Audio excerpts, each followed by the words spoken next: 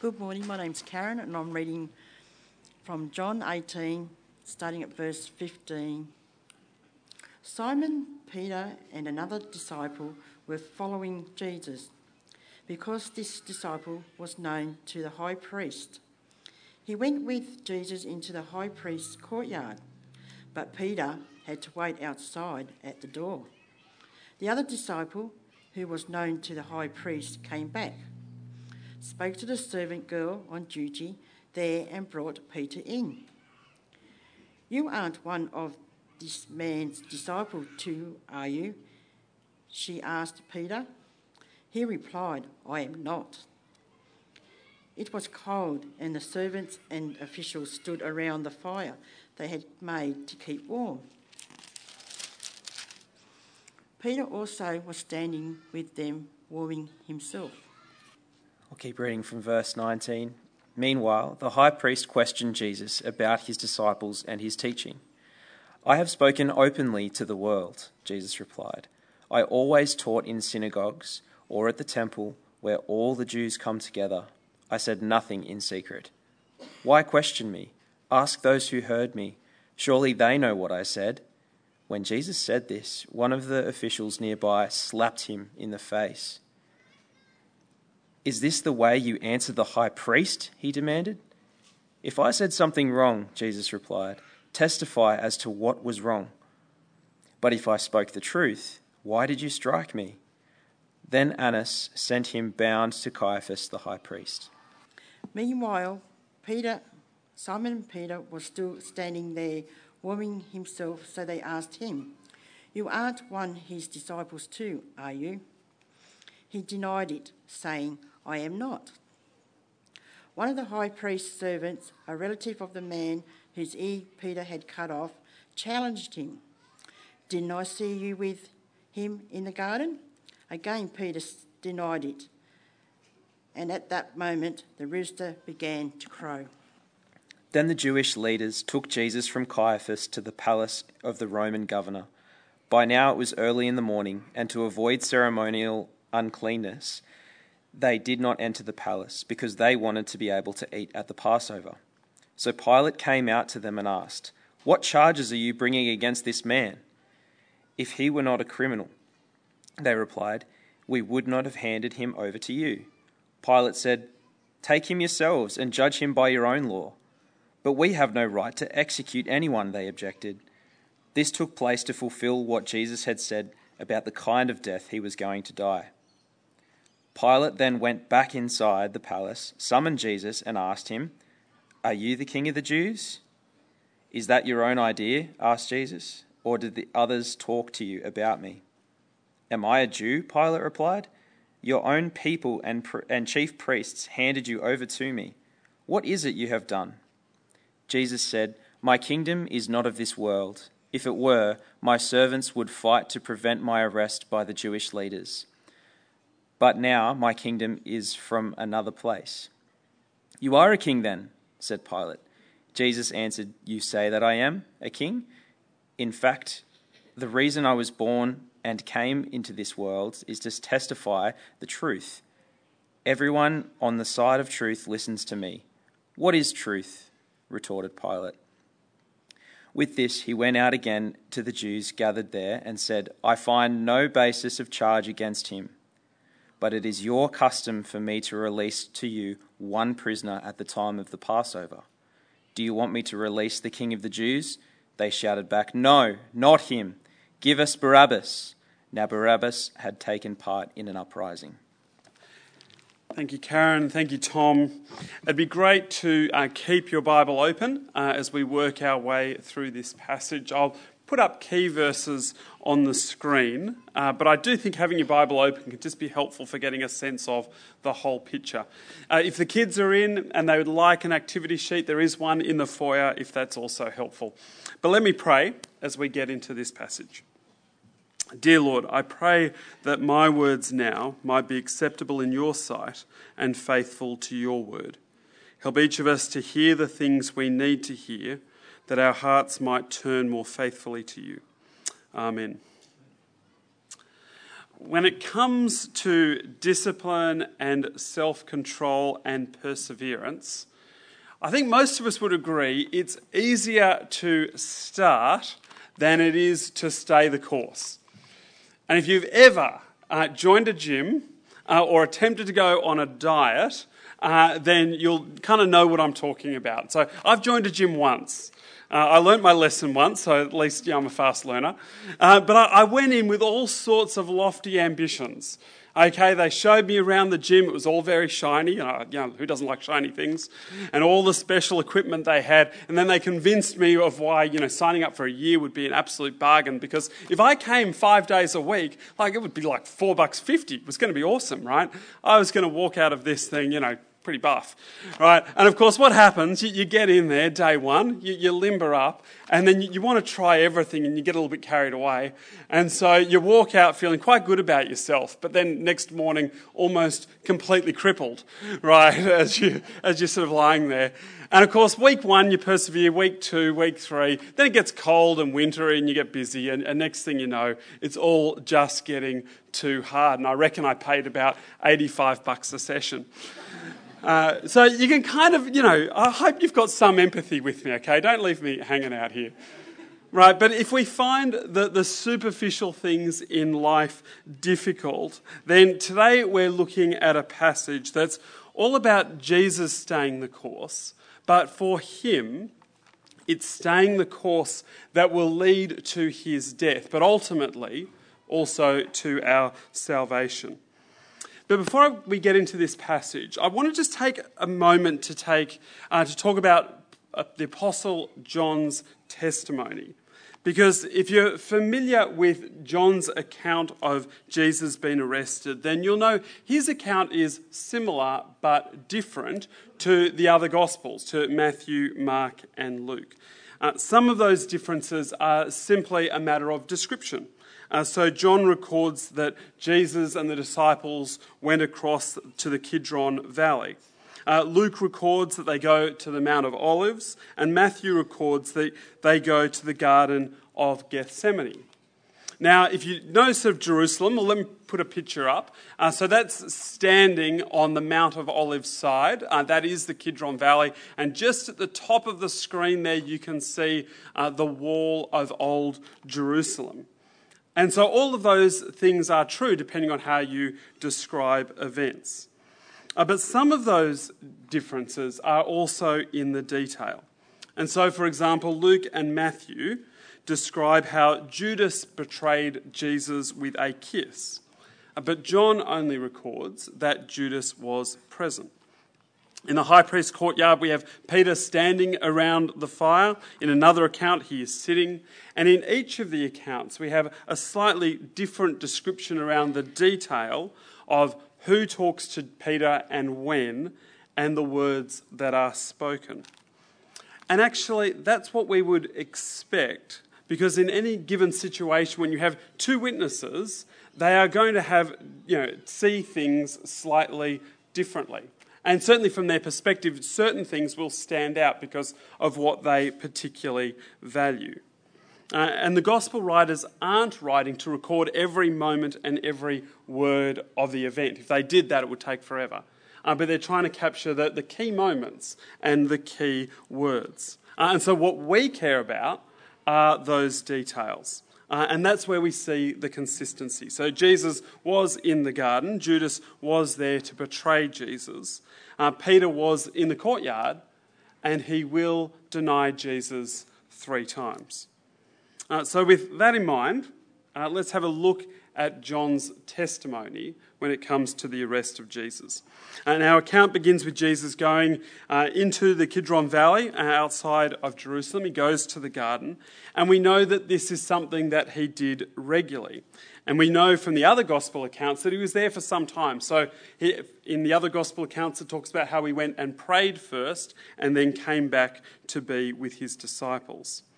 And then we have the betrayal. So from verse 2. Now Judas, who betrayed him, knew the place because Jesus had often met there with his disciples. So Judas came to the garden, guiding a detachment of soldiers and some officials from the chief priests and the Pharisees. And the soldiers and the officials, they come with a certain sense of trepidation, because when they realise that they're actually confronting Jesus, they draw back and fall to the ground. Yeah, here is a guy who has shown incredible influence within Jerusalem. Here's a guy who's done powerful things. And so there's this sort of respect and fear, and at the same time, they're there to do a job.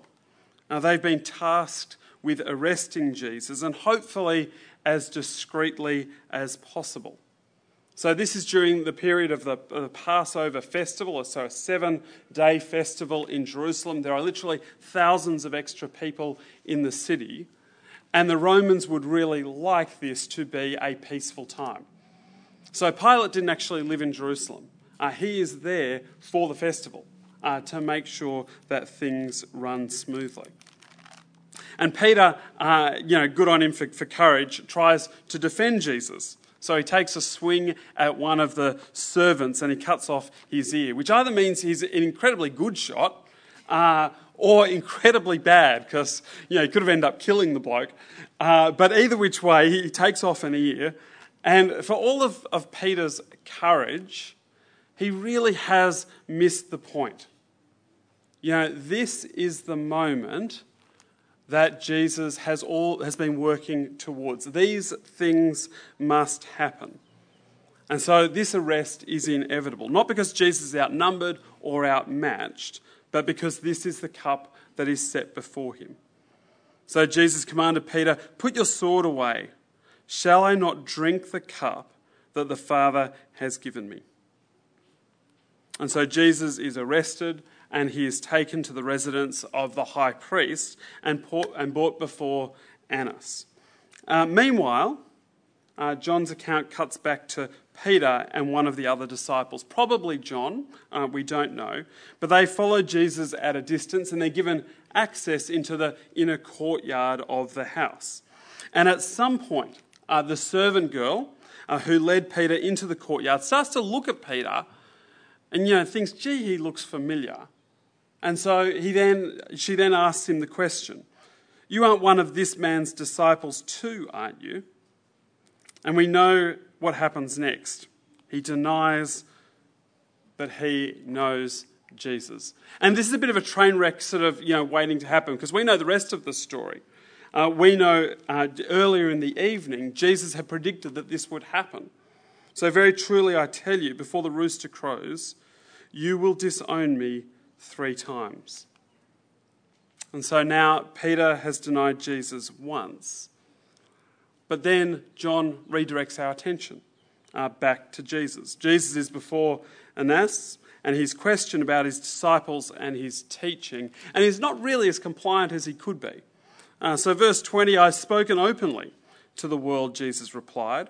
"I always taught in the synagogues or at the temple where all the Jews come together. I said nothing in secret. Why question me? Ask those who heard me. Surely they know what I said." So for the people there, this arrest and this questioning isn't really about understanding. It's about establishing plausible grounds to be able to hand Jesus over to Pilate so that Pilate will put him to death. And so when this sort of initial meeting fails, Annas sends Jesus to Caiaphas, who's his son-in-law. He's another high priest, and he's the ranking high priest for the year. And going on this account and the other accounts, he must have been somewhere in this house. So this house is probably more like a compound. It was big enough for the Sanhedrin, so the religious council, to all meet together. And so Jesus now comes before Caiaphas. But again, before I sort of get too far ahead in the story, John then pauses and takes us back to Peter. So starting at verse 18, "Meanwhile, Simon Peter was still standing there warming himself. So they asked him, 'You aren't one of his disciples too, are you?' He denied it, saying, 'I am not.' One of the high priest's servants, a relative of the man whose ear Peter had cut off, challenged him, 'Didn't I see you with him in the garden?' Again, Peter denies it. John has set up this account as sort of a contrast between Jesus and Judas and Peter. And so we feel the weight of the moment. We see the faithfulness of Jesus, who knows his hour has come. He knows that this is the cup set before him, and he is absolutely committed to the course. There is still an opportunity for Jesus to save himself, but he chooses not to do it. In contrast, we have Judas and Peter. Peter, who declared that he would follow Jesus anywhere, even to the point of death.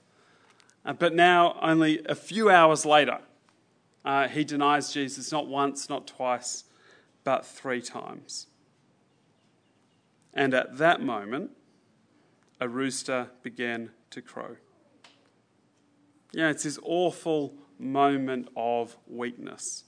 And it's kind of easy, isn't it, to sit here and be comfortable and critical from a safe distance. But I hope it does challenge our own sense of clarity and conviction. Are we ready for that inevitable question, in whatever form it comes, where someone asks, "Why are you a Christian?" Some will be asking that question from a position of curiosity, particularly if they can see positively how being a Christian impacts your life. And they're curious as to how and why. But some will ask from a position of ridicule. How could you possibly be so naive as to believe in God? Science has all the answers to all the questions, so why waste your time when we all know so much better? And it's kind of a bit of a brief digression from our passage. I hope you've got an answer to that accusation. Would you know what you would say in that type of situation? You might choose, so here's a few ideas. You might choose to talk about how the order of creation points to a creator. Even the Big Bang requires energy and matter and time and gravity. If everything exists kind of like a big set of dominoes, then there needs to be something behind it all that sets things in motion. You might want to talk about how God's way works, and God's way makes sense of the world. The Bible teaches us about sin and our need for a saviour. And when we look around the world, I think sin is pretty self-evident. Humanity is really good at being bad. And despite all of our efforts and all of our bravado, and perhaps even our arrogance, we have not been able to make things better. But God's word teaches us a better way. It teaches us the value of our words, for our yes to be yes and our no to be no. It teaches us the value of family and the role of a father and a mother. It teaches us about duty and responsibility and justice. But also, and I think more uniquely, it teaches us about repentance and forgiveness. And it teaches us about this incredible idea, almost unique idea, called grace. Grace that we show others, but even more than that, the grace that we show others when others treat us badly. That is almost unique to being Christian. So much of the world is about justice. If someone hits you, you hit them back in one form or another. What's the Christian way? Turn the other cheek. But most significantly, we must talk about the resurrection of Jesus. Ultimately, if you are a Christian, it's because we believed the gospel writers are telling us the truth. We have a vast number of early Bible manuscripts, so we know the message hasn't changed. We know the disciples were in a position to know what Jesus taught. They were there, they saw the miracles, they saw the events of the resurrection. And we know the disciples were convinced because most of them actually died for their conviction. And now that's a long way from a definitive answer, but it's a starting point for a conversation. But we also need to accept that some people don't want a conversation. In fact, completely the opposite. They see us as a threat to their freedom and happiness and as a danger to society. And so they don't want to ridicule us, they just want us to be silent. And if that requires some persecuting, well, that's okay, because it's morally good to persecute people who are morally bad.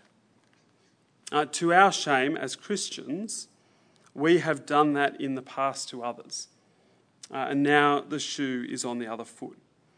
And so we need to be prepared to give an answer, but we also need to be prepared for whatever reaction comes next. And so we need to have conviction. Either we need to get comfortable standing with Christ, or we choose to stand with the world and against Christ. And there is no fence. There's no fence to sit on. There is no fence to hide behind. In the words of Jesus from the book of Mark, "If anyone is ashamed of me and my words in this adulterous and sinful generation, the Son of Man will be ashamed of them when he comes in his Father's glory with the holy angels." Thankfully, we also know from the rest of the gospel accounts that Peter does deny Jesus, but he is also forgiven and restored. And I suspect all of us have moments in our life, perhaps quite a few moments in our life, where we had an opportunity to say something and we chose not to. And thankfully, there is mercy, there is forgiveness. And so the moral here isn't to give up despairingly. It's to get up, brush ourselves off, and pray that God's Spirit will give us more strength and more conviction and clarity in what to say next time. But as we come back to our passage, the Apostle John once again turns our attention back to Jesus, who's now before Pilate. So from verse 29, "What charges are you bringing against this man? If he were not a criminal," they replied, "we would not have handed him over to you." Which isn't the most compelling argument for why you should crucify someone because we gave him to you. But Pilate then goes on to question Jesus. "Are you the king of the Jews?" And it's a question that comes with conflicting expectations because from Pilate's perspective, it's a political question. Are you the true and rightful king of the Israelites? But for Jesus, he's responding and talking about the kingdom of God. And really, what he says is just what he has said all the way through his ministry. He says to Pilate, "You think about kingdoms in terms of land and geography and politics." But Jesus talks about kingdoms in terms of, firstly, about relationships and restoring humanity's relationship and our relationship with the God who created us. And then he talks about kingdoms in terms of his eternal kingdom, which is so different from our finite world. So the kingdom that Jesus is talking about is both present but also future.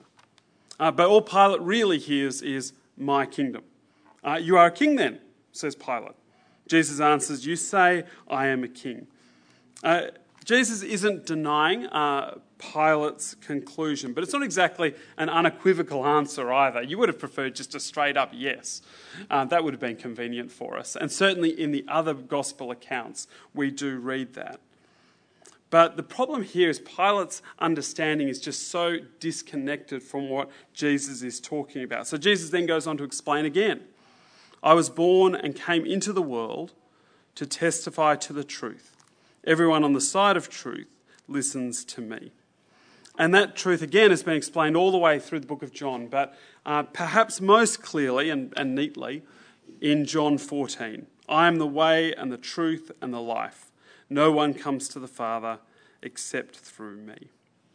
At the moment, there's a bit of a trend to talk about truth as something that's completely subjective and personal. So we see lots of inspirational means. Just Google "my truth" or "your truth." They both work. But you get examples like this. Courageously live your truth. It's almost been a mantra for Oprah Winfrey, apparently. So I've discovered as I Googled. But here's another one that I found. I don't know who this bloke is, but it seems to be pretty popular. "There is your truth and there is my truth, but as for universal truth, it does not exist." And I suspect on a society level, we like that type of language because it gives us moral authority for our life choices. We've taken a biblical concept, know the truth, and the truth will set you free, and we just stripped out the truth bit. So truth is no longer found in Christ. In fact, it's not even found in reality. Truth is now found in us. And when we live out that truth, it's now called being authentic. The problem is, as sinful people, our authentic is not necessarily good for us or good for anyone else. And our authentic is naturally very selfish, and our authentic naturally rebels against the God who created us.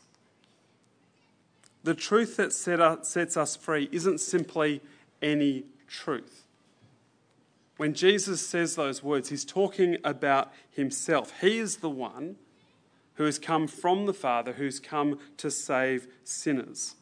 And if we listen and we recognise that truth, then we will turn to Jesus and we will follow him as Lord and Saviour. And so Pilate then concludes his investigation with this exasperated, what is truth? And that's kind of an appropriate spot for us to finish. For you, is truth something that comes from within? Is life just about your truth? Or is Jesus the truth? Is he the way, the truth, and the life? If up to this point you haven't committed to Jesus being the truth, then can I implore you to make that choice? Because there is an offence. You might like Jesus, and that's wonderful. But liking someone is not the same as being committed. And so can I encourage you, can I implore you to recognise that Jesus is Lord and to commit, to ask for forgiveness and to live and to be given that new life that he offers. If you've already made that choice, then can I encourage us to be ready to stand up for that truth, to be ready to give an answer for the hope that we have, but also to be ready for whatever comes next. So let me pray that we do that. Dear Lord, as we reflect on your word today, we are thankful for your Son who stayed the course, who went to the cross for our sake. But Lord, as we also reflect on Peter, Lord, we pray that by your Spirit you might give us the courage and the conviction and the clarity of mind to be able to stand up, to not be ashamed, to be able to speak the good news of your Son to those around us. And Lord, to be prepared for whatever future you place before us. Amen.